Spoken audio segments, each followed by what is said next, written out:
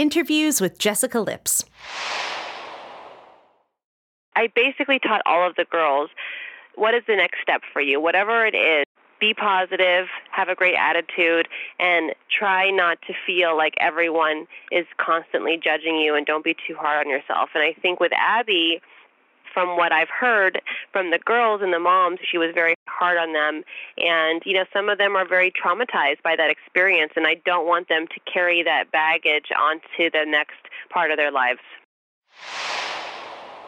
Thank you for listening. We'll see you next time.